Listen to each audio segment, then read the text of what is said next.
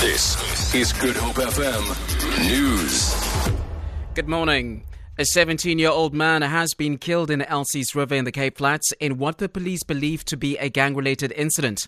Cape Town police say the deceased was walking alone in the street when he was approached by another man who shot at him.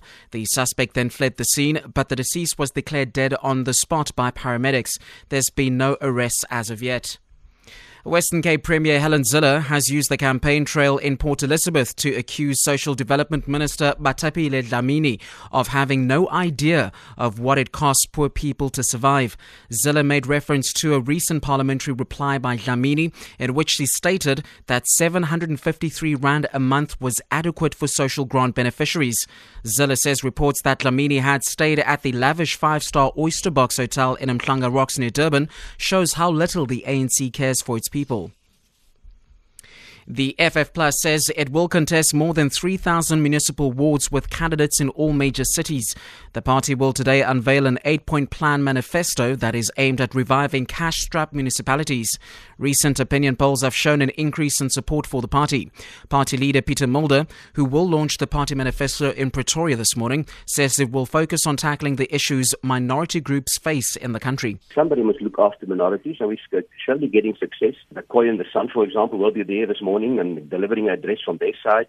We've got quite a few candidates from the Brown community in Dorado Park and even in Cape Town that say they are not being heard, and that through the Freedom Front they believe that minority issues can become on the table.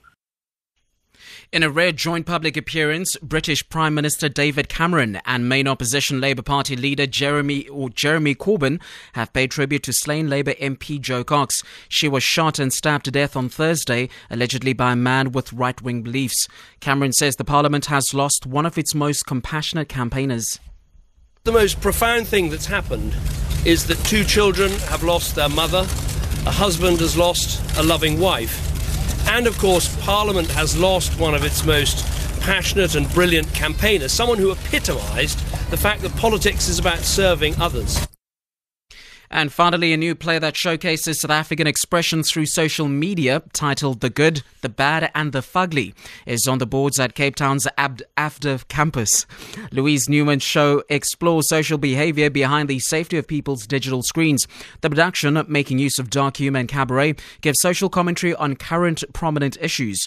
Meanwhile, short two plays by Anton Chekhov, namely The Bear and The Proposal, are being staged at the Galloway Theatre at the Waterfront as a double comedy bill. It's a story of contrast in which 6 diverse characters are being played by 3 actors. For Good Hope FM News, I am Eugenia Pateni.